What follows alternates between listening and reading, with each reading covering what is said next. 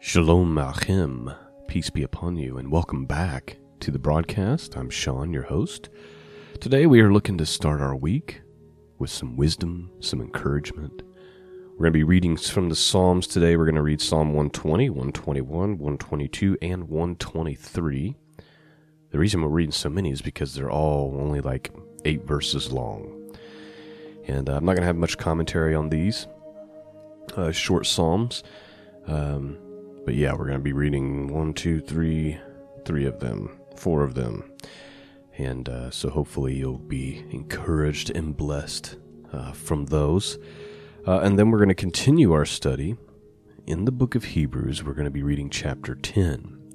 And I will be giving more commentary when we get to chapter 10. There's some very important verses in there, some important theology in there, as we start to get into some heavier stuff here in the book of Hebrews. So that is what is on the agenda for today. I want to thank all of you for your support and for your prayers of this podcast. You know, my dream is one day to be able to just pour everything into this 5 days a week. Will that ever be realized? It's hard to say, but I appreciate your support and your prayers for the podcast and for myself and for my family. It's far beyond what I deserve. The website, scriptureandprophecy.com. Please feel free to visit there and find all the archives and just links to all kinds of stuff that we've done throughout the years. All right, without further delay, let's dig in. Let's start by reading Psalm 120 through 123. I'm not going to stop and say which psalm I'm in. I'm just going to read it all continuously. 120 through 123, King James Bible. Let's begin. In my distress, I cried unto the Lord, and he heard me. Deliver my soul, O Lord, from lying lips, and from a deceitful tongue. What shall be given unto thee? Or what shall be done unto thee that thou false tongue? Sharp arrows of a mighty, with coals of juniper. Woe is me that I sojourn in Mesech, that I dwell in the tents of Kedar. My soul hath long dwelt with him that hateth peace. I am for peace, but when I speak, they are for war. I will lift up my eyes unto the hills, from whence cometh my help. My help cometh from the Lord, which made heaven and earth. He will not suffer thy foot to be moved. He that keepeth thee will not slumber. Behold, he that keepeth Israel shall neither sleep nor slumber. The Lord is thy keeper, the Lord is thy shade upon thy right hand. The sun shall not smite thee by day, nor the moon by night.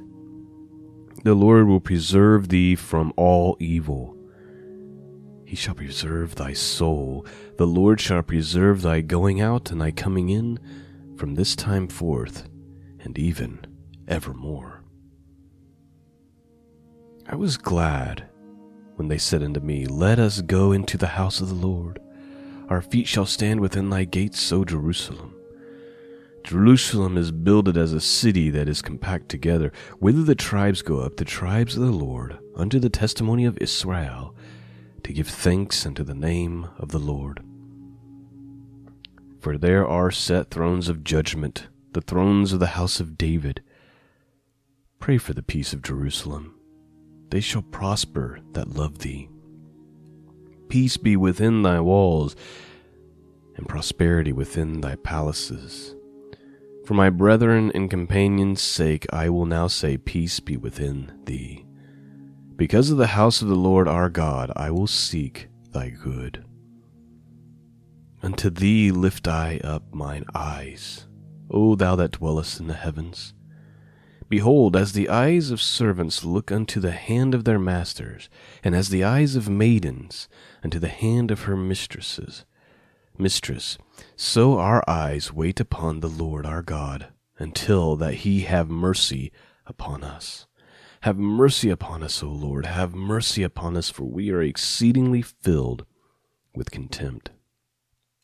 Our souls exceedingly filled with scorning of those that are at ease and with the contempt of the proud. Okay, that is Psalm 120, 121, 122, and 123, and I would say out of all those, Psalm 121 is the one that really speaks to me right now. It's only 8 verses. Let me just read it to you one more time. The writer says, I will lift up mine eyes unto the hills, from whence cometh my help. My help cometh from the Lord, which made heaven and earth. He will not suffer thy foot to be moved. He that keepeth thee will not slumber. Behold, he that keepeth Israel shall neither slumber nor sleep. The Lord is thy keeper. The Lord is thy shade upon thy right hand. The sun shall not smite thee by day, nor the moon by night. The Lord shall preserve thee from all evil. He shall preserve thy soul. The Lord shall preserve thy going out and thy coming in from this time forth, and even evermore. So that is our psalm reading for this week. Let's move forward. We're going to read Hebrews chapter 10, continuing our study in the book of Hebrews. Now, chapter 10 starts off with kind of a continuation of the conversation from the previous weeks, where the writer is talking about how the sacrifices that were made in the law never really appeased God, and that's why Messiah had to come and be a final sacrifice for all. And just pointing out that the sacrifice that Jesus made is far greater than the sacrifice of bulls and goats. But then it moves on from that and it starts to talk about some really famous passages. One that I've spoken about a lot lately, and I wouldn't say a lot, but I've talked about it. And I guess we'll just wait till we get to it, but it's the one that says how important it is to not forsake assembling, gathering together as believers, as is the custom of some, especially as you see the day approaching. And so we may be tempted at times, especially right now, to be discouraged, or because of there's so many apostate churches, and it's very difficult to find real Christian people who really sold out to Messiah, and it can be challenging. We may be tempted to just forsake gathering altogether. But the writer of Hebrews is saying, don't do that, especially as you see the day approaching, especially as that time is obviously drawing near. And then there's some more continuation of the conversation about the dangers of believing and then walking away from the faith. And we'll get to that when we get to it. All right, let's read Hebrews chapter 10. Let's begin. Verse 1. For the law, having a shadow of good things to come, and not the very image of the things, can never with those sacrifices which they offered year by year continually to make the comers thereunto perfect. For then would they have ceased to be offered, because that the worshippers once purged should have no more conscience of sin. But in those sacrifices there is a remembrance again made of sin every year. For it is not possible that the blood of bulls and of goats should take away sins. Wherefore when he cometh into the world, he saith, Sacrifices and offerings thou wouldest not, but a body hast thou prepared me. In burnt offerings and sacrifices for sin thou hast no pleasure. Then said I, Lo, I come. In the volume of the book it is written of me, to do thy will, O God. Above, when he said, Sacrifice and offerings and burnt offerings and offerings for sin thou wouldest not, neither hast pleasure therein, which are offered by the law. Then said he, Lo, I come to do thy will, O God. He taketh away the first, that he may establish the second. By the which will we are sanctified through the offering of the body of Jesus Christ once for all. And every priest standeth daily, ministering and offering oftentimes the same sacrifices which can never take away sins. But this man, after he had offered one sacrifice for sins forever, sat down on the right hand of God, from henceforth expecting till his enemies be made his footstool. For by one offering he hath perfected forever them that are sanctified, whereof the Holy Ghost also is a witness to us. For after that he had said before, This is the covenant that I will make with them. After those days, saith the Lord, I will put my laws into their hearts, and in their minds I will write them, and their sins and iniquity will I remember no more. Now where remission of these is, there is no more offering for sin. Having therefore, brethren, boldness to enter into the holiest by the blood of Jesus, by a new and living way which he hath consecrated for us through the veil, that is to say, his flesh, and having a high priest over the house of God, let us draw near with a true heart, in full assurance of faith, having our hearts sprinkled from an evil conscience, and our body washed with pure water. Let us hold fast the promise of our faith without wavering, for he is faithful that promised. And let us consider one another to provoke unto love and to good works, not forsaking the assembling of ourselves together, as is the manner of some is, but exhorting one another, and so much more as you see the day approaching. All right, so let's stop there real quick. I've already kind of spoken about this, but he's talking about, like, don't waver. Right? Like, don't be like a blade of grass blowing in the wind. He says, let us hold fast the profession of our faith without wavering. For he is faithful that promised. He's saying, don't waver. You can trust the one who made these promises to you. He's saying, let us draw near with a true heart, full of assurance of faith. And then he says, let us consider one another.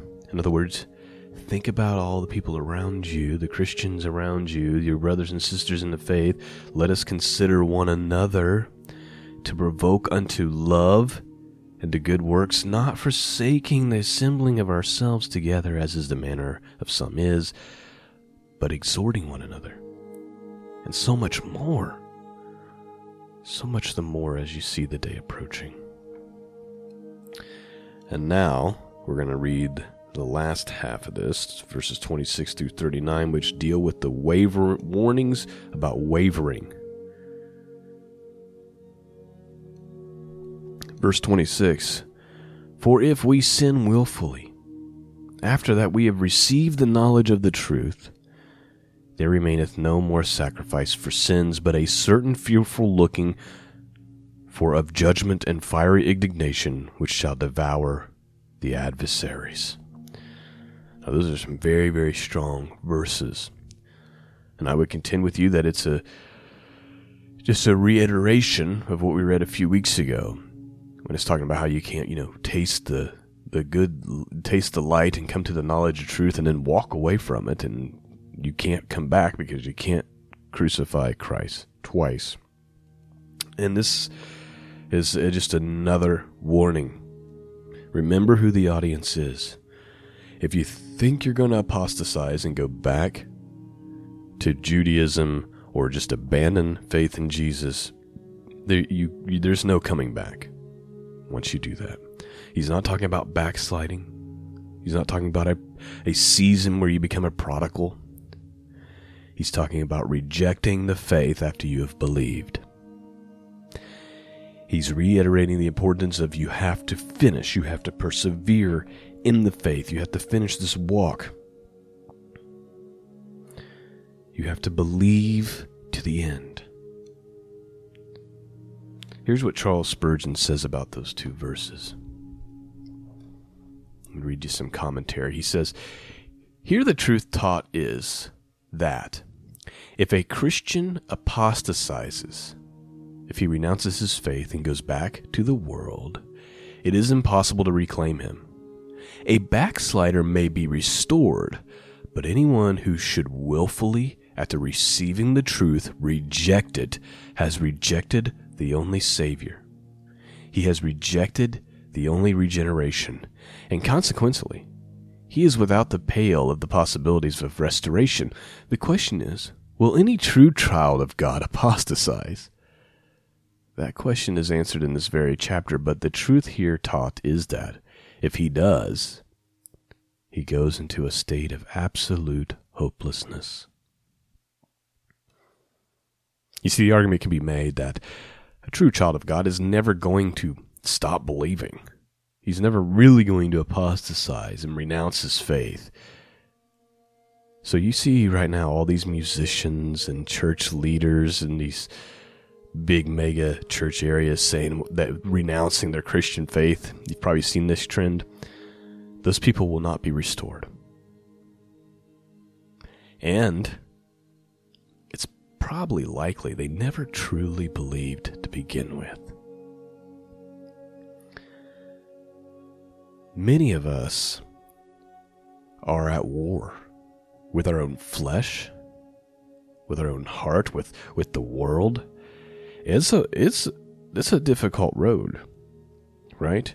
You have moments of doubt, you have temptations and struggles, and you fall and you sin and you mess up, and it's just like, and you might get to a point where you go, am I even a child of God? If I was a child of God, why would I act this way or do this or think that? And you start to question. I would say, don't question. The scriptures say that if you do sin and you confess that sin, he is faithful and just to forgive you and to cleanse you of all unrighteousness. Finish the race in faith. Are you going to be perfect on your own? No, you're going to be made perfect by the blood of Christ. The real danger is if you walk away from the faith and say, I don't believe anymore. That's the ones who will go into a state of absolute hopelessness. But regardless of how low you've fallen, if you're still believing upon the name of Jesus, you are a child of the Most High. Now you need to get back on track, and you need to be praying and repenting and fighting and clawing your way back on that narrow path. But it's really all about trusting in Jesus. That's where it all lies. All right, let's finish our study.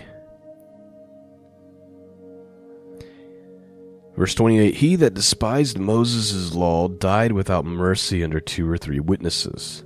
Of how much more sore punishment, suppose ye, shall he be thought worthy who hath trodden under foot the Son of God, and hath counted the blood of the covenant wherewith he was sanctified an unholy thing, and hath done despite unto the Spirit of grace?